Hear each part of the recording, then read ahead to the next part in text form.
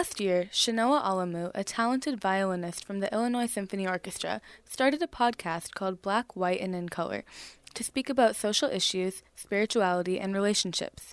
I had the opportunity to sit down and have a conversation with her about why she chooses to be vocal about what she is passionate about. I just felt like people wanted to talk about issues and that seemed to have us divided as a country. And it just seemed to be the right time to have a platform of some type to where people can hear my viewpoint on it. I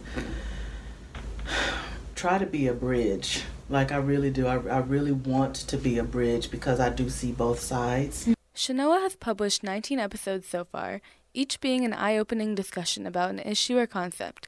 She explains the historical significance of racism and why racial justice will only be effective if white people join the fight.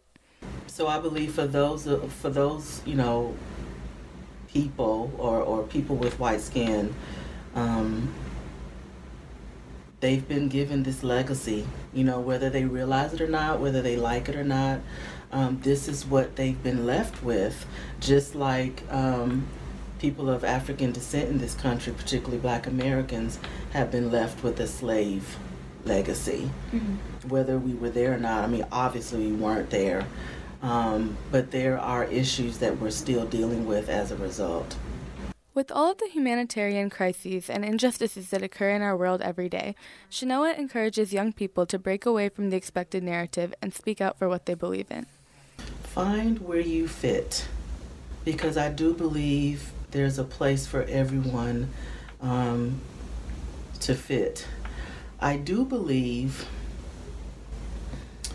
that the media wants to push a particular narrative, mm-hmm. and everyone, depending on your skin color, if you're Black, for example, you're supposed to feel this way. Mm-hmm. You're supposed to have the exact same experiences. Despite these issues, Shanoa offers some advice to young people who want to bring awareness to social issues but are afraid or don't know where to start. Have conversations with your friends and your family.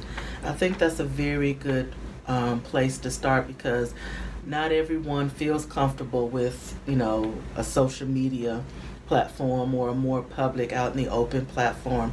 But just start with, hey, have you ever thought about why this is happening? Have you ever thought about, what do you remember about what you were taught about Black people or white people? Change can be brought about by people who are vocal about their beliefs, and Shanoa emphasizes this fact. Just start at home, because